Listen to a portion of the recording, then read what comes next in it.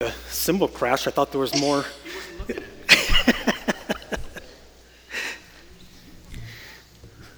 So there was a man who was lost on a deserted island and shipwrecked or whatever. He lived there for 5 years. One day, he's finally found by some rescuers, and they get him off the island. And as they are sailing away, they look to the island and they notice that there's 3 grass huts on the island. And they say to the man, "What are these 3 grass huts? We thought you were alone." So the man says, "Well, the first one is my home. That's where I lived. The second one is my church. That's where I worship." Then he just kind of stopped and they scratch their head and say, "Well, yeah, but what about the third one?" He goes, "Oh, that's the church I used to go to." We tend to be able to find reasons for discontentment even when we're alone. Reasons to move on to, quote unquote, greener pastures. And I was going to ask you a question. I was going to have you raise your hand if you've ever been discontent, but the reality is I know that we have all at one point or another been discontent with our life, discontent with what's going on around us. And I was going to ask you to raise your hands if you're discontent right now. But again, last night as I was working through this, I thought, well, that's silly because I know there's a good chunk of people who are discontent right now, and some of them probably wouldn't raise their hand anyways. So let's just say that we understand that there are many people probably in this room or watching at home who are in a place in their life where they're struggling with discontentment, kind of feeling lost. And that's okay, because the good news is you're not alone. I was reading an article the other day talking about how workers in 2021 have been doing a lot of soul searching. Apparently, in the spring of 2020, according to a survey it gets sent out every year to 2 million workers, asking them about how they're feeling about work, their jobs, and stuff like that. People were far more focused in the spring of 2020 on their jobs and content at their jobs. Not too surprising, considering that many people were just thankful to have a job at that point, as the pandemic was hitting all of our businesses and things were shutting down. But after that, in 2021, people really began to reflect on where they were at in their life and in their careers. And they began to ask themselves, is this really what I want to be doing with my life? Employee motivation dropped significantly in that 1 year. Just the desire to work hard and do a good job. Employee loyalty dropped. Suddenly you didn't care about your employer so much. It's on to the next place, the next spot we could go to. Employee loyalty dropped. And employee referrals dropped. No longer were people saying, "Dude, I work at this great place. You should apply. We have an opening." People were saying, "I would never refer a friend of mine to work for this place." Now, many of us can look back on 2021 and completely understand some of the social, economic, and political things that were going on for why working would have lost its appeal. But ultimately, the truth that we get from this is that we are living in an age of discontentment. We are living in an age where people are just feeling lost. So what is the answer to that discontentment? Because discontentment in and of itself isn't always bad. And we're going to see that today in our passage. Sometimes discontentment to lead to good things, but other times we allow our discontentment to take us to bad places. So if you would open up with me to Luke 15. And I'm not going to ask you to stand this week. Apparently, I'm not going to ask you to do the Apostles' Creed either because I forgot. But it's kind of a longer passage, so I'm just going to read this to you. So it's Luke 15, we're 1 through 3, and then 11 to 32. Now the tax collectors and sinners were all gathering around to hear him. But the Pharisees and the teachers of the law muttered, "This man welcomes sinners and eats with them." Then Jesus told them this parable. Now we're jumping over 2 parables, so we're going to the third parable in verse 11. Jesus continued, "There was a man who had 2 sons. The younger one said to his father, 'Father, give me my share of the estate.'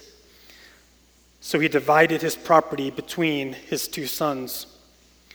Not long after that, the younger son got together all he had, set off for a distant country, and there squandered his wealth in wild living. After he had spent everything, there was a severe famine in that whole country, and he began to be in need. So he went and hired himself out to a citizen of that country, who sent him to his fields to feed pigs. He longed to fill his stomach with the pods that the pigs were eating, but no one gave him anything. When he came to his senses, he said, 'How many of my father's hired men have food to spare, and yet here I am starving to death. I will set out and go back to my father and say to him, Father, I have sinned against heaven and against you. I am no longer worthy to be called your son. Make me like one of your hired men.' So he got up and went to his father. But while he was still a long way off, his father saw him and was filled with compassion for him. He ran to his son, threw his arms around him and kissed him. The son said to him, 'Father, I have sinned against heaven and against you. I am no longer worthy to be called your son.' But the father said to his servants, 'Quick, bring the best robe and put it on him. Put a ring on his finger and put sandals on his feet. Bring the fattened calf and kill it. Let's have a feast and celebrate. For this son of mine was dead and is alive again. He was lost and is found.' So they began to celebrate. Meanwhile, the older son was in the field. When he came near the house, he heard music and dancing. So he called one of the servants and asked him what was going on. 'Your brother has come,' he replied, 'and your father has killed the fattened calf because he has him back safe and sound.' The older brother became angry and refused to go in. So his father went out and pleaded with him. But he answered his father, 'Look, all these years I have been slaving for you and never disobeyed your orders, yet you never gave me even a young goat so I could celebrate with my friends. But when this son of yours who has squandered your property with prostitutes comes home, you kill the fattened calf for him.' 'My son,' the father said, 'you are always with me, and everything I have is yours. But we had to celebrate and be glad, because this brother of yours was dead and is alive again. He was lost and is found.'" Would you pray with me? Heavenly Father, again, we thank you for this day.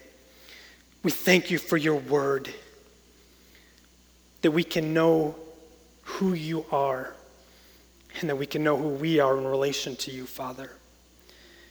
Lord, reveal yourself to us today in a mighty way through your word. Speak to each one of us wherever we're at, Father, that those who are lost may be found, and that maybe those who have been there all along would be rejoicing and just thankful to be in your presence. Father, we pray that you would speak to each one of us wherever we're at. And we pray that each one of us would walk out of here today looking a little bit more like your son, Jesus. Change us from within, Father. And Lord, we pray all these things in Jesus' name. Amen. So first I want you to notice that this parable is a response to the Pharisees' criticism that Jesus welcomes and eats with sinners. They're criticizing him. You welcome and you eat with sinners. And Jesus' response is, you have no idea. Check out this story about how a father responds to his son who is far worse off than these are. Then he tells the story of this young man who is discontent with his life, discontent with his family, and even discontent with God. You see, this young man doesn't just move out of his parents' house to get out from under their rules. He goes so far as to basically tell his dad, "I wish you were dead. Give me what will be mine once you're gone." And when the dad says okay and gives him his inheritance early, not only does the young man turn his back on his father, but he also goes even further and moves all the way out of the country, basically saying, not only do I want to break my relationship with my family, but I also want out from under this covenantal relationship as a Jew with God. He left God's promised land even. And in this case, he responds to his discontentment by seeking the things of this world. In his case, it was probably alcohol and women, as we hear a little bit later. But it could have just as easily have been bigger houses, faster cars, nicer boats or snowmobiles. Who cares? Who cares if you're up to your eyeballs in debt, as long as you're getting what you want so that you can feel fulfilled and content. Who cares what's going on with the people around you, as long as you have what you need? This young man couldn't appreciate what he had. He couldn't be content. All he could think about was what he wanted and what he was missing out on.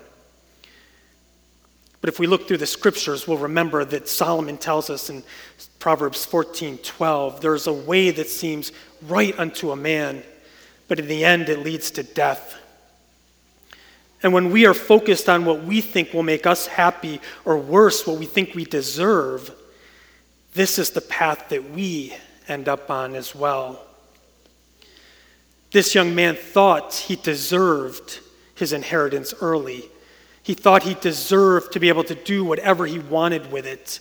But in the end, it led him on this bad path, even the path to death through starvation, had he stayed there much longer. But notice that I didn't say that his discontentment was a bad thing. It was his response to his discontentment. You see, when we respond properly to our discontentment, it can lead us on a better path. It can motivate us to do more with our lives, to be more in our lives. See, this young man will once again become discontent as he's starving to death while feeding the pigs. Now he looks at where he is at and thinks there has to be a better way. And I'm confident that he begins to think about how he can get out of his situation that he is in. He begins to seek for a better path. But this time he isn't saying, "I deserve better." This time he knows he doesn't deserve better. So this time he humbles himself and decides to reach out to the one person who can deliver him from his misery, his Father. In this case, his discontentment is motivating him to look somewhere better. Because you see, hitting rock bottom is not necessarily a bad thing. When we recognize that we're at rock bottom, or feeding the pigs in this case, it can motivate us to look outside ourselves for a better way. In Matthew 5, Jesus tells us that generally speaking, hitting rock bottom is the first step on one's path to salvation. Now, this doesn't always have to be true, and you will hear about that next week as we talk about the other brother. But for many of us, it is very true. For many of us, myself included, we had to hit that rock bottom before we could turn from our own ways and to begin to look to the Father. So in Matthew 5, Jesus tells us about the Beatitudes.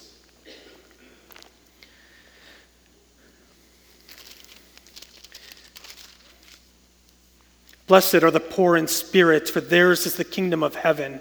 Blessed are those who mourn, for they will be comforted. Blessed are the meek, for they will inherit the earth. Blessed are those who hunger and thirst for righteousness, for they will be filled.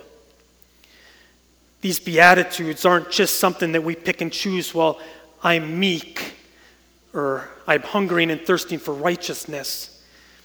These 8 Beatitudes, I only read the first 4, are a path that we should be heading on for salvation and then sanctification. And it begins, as Jesus tells us, about being poor in spirit. And we've talked about this quite a few months ago. But again, that term here for poor in spirit is tokos, and it's the opposite. It's not penes, is the other term for poor, which is the working poor. Tokos means that you are so poor that you have to beg to survive. Tokos is a poverty that leads you to your knees. And Jesus says that is where we begin. Blessed are the poor in spirit, because now you have nowhere else to look but up. And this young man was definitely at that point to where he was looking outside of himself and about to look to his Father. And when we hit that state, when we hit that rock bottom, we begin to mourn because we recognize the state of our life. We recognize the state of our soul. This young man longed to fill his stomach with the pods that the pigs were eating, but no one gave him anything. But then he came to his senses, and he said, "How many of my father's hired servants have food to spare? And here I am starving to death." This man was mourning over his condition, and he's beginning to recognize where he is on the hierarchy. He begins to become meek. Because meek doesn't mean that we are doormats. Meek means that we understand who we are in relation to God. And he recognized that he was a nobody. The young man who thought he was worthy and deserved his father's money suddenly recognizes that he deserves nothing. He, like each of us, is a sinner, wallowing in the mud and the filth of this world, and yet acting as though we deserve forgiveness, as though we deserve good things, as though we deserve heaven and eternal life. We deserve nothing. And yet, when we turn back to the Father, as this young man did, when he said, "I will set out and I will go back to my father and say to him, 'Father, I have sinned against heaven and against you. I'm no longer worthy to be called your son. Make me like one of your hired servants.'" In humility, he turns back to his Father. As we, in humility, need to turn back to our Father, then the Father will welcome us home as well. Not because we earned it, and certainly not because we deserve it, but because our Heavenly Father loves us. And when we end up wallowing in the mud with the pigs, and we turn back to the Father and he welcomes us home with loving arms, then we must accept his love for us. We must accept that this Father, our Heavenly Father, loves us. Because when the Son said to him, "Father, I have sinned against heaven and against you. I'm no longer worthy to be called your son," what did the Father say? He didn't say anything to his son. He quickly yells to his servants, "Bring the best robe. Put a ring on his finger. Put sandals on his feet. Bring the fattened calf and kill it. Let's have a feast and celebrate." The son who had been lost is now found. He is no longer that person who was wallowing in the mud and the filth with the pigs. He is a new creation. The old son was discontent and lost. But this new son who's come back wears his father's robe and ring and sandals with humility, knowing he is not worthy, but also with pride, knowing that his Father loves him. And when we accept what our Heavenly Father has done for us, when we accept that He has welcomed us home as well as children of the Most High, then we will desire to live into the love that the Father has lavished upon us. We will take the next step on that path of the Beatitudes, and we will begin to hunger and thirst for a righteousness befitting a child of the King. And when we begin to live into this new life bestowed upon us by the Father, there will be rejoicing. I'm going to sidetrack us for just a minute here. Because should we, as a church and as individual believers, should we not also rejoice when a sinner comes back to the Father? And yet what we often see happening in the churches, not just here, but a lot of churches, is that we tend to not rejoice when the lost come to Christ until the lost begin to look more like us. If this young man walked into our church fresh out of the pig pen, dirty, smelly, broken, would we run up to him, wrap our arms around him, hug him, welcome him in the way his Father did? How do we treat the new believers in our church? Do we put expectations on them to change immediately? Do we expect them to immediately join a certain group or volunteer or know all of the Bible? Or can we be content just rejoicing that they have turned back to their Heavenly Father as well? Can we just allow them to walk the path that God has set for them and rejoice that at least they are back on the path? Because that is how the church should be responding to our new believers. Because in Luke 15:10, Jesus says, there is rejoicing in the presence of the angels of God over one sinner who repents. So today, off the sidetrack and back onto where we are at. So today, if you are feeling discontent, if you're feeling as though there has to be more to this life than what you've been experiencing so far, maybe you haven't fully given your life to Christ yet. I want to encourage you to stop wallowing in the mud and return to your Heavenly Father. And know that when you turn back to the Father, He rejoices. Father, Son, Holy Spirit, rejoice. The angels rejoice. And know that when you turn back to the Father, we, as the church, will also rejoice. I encourage you today to really think about where you're at. Is there discontent? And what are we going to do with that discontentment? Would you pray with me? Heavenly Father, Lord, again, we thank you and praise you for this day. We thank you for all that you are doing. And we thank you for that holy discontentment. Lord, you don't ever want to keep us where we're at. You love us so much. You accept us wherever we are. But you also love us so much that you won't allow us to stay in the same place. Father, allow us to recognize the areas of discontent in our life and use those as a barometer of where we are at in our walk with you. That each one of us would be willing to step out of our comfort zones and move closer to you, to give up whatever areas of our lives that we need to give up to get closer to you, Father. Use the discontentment in our lives for your glory. Father, we pray all these things in Jesus' name. Amen.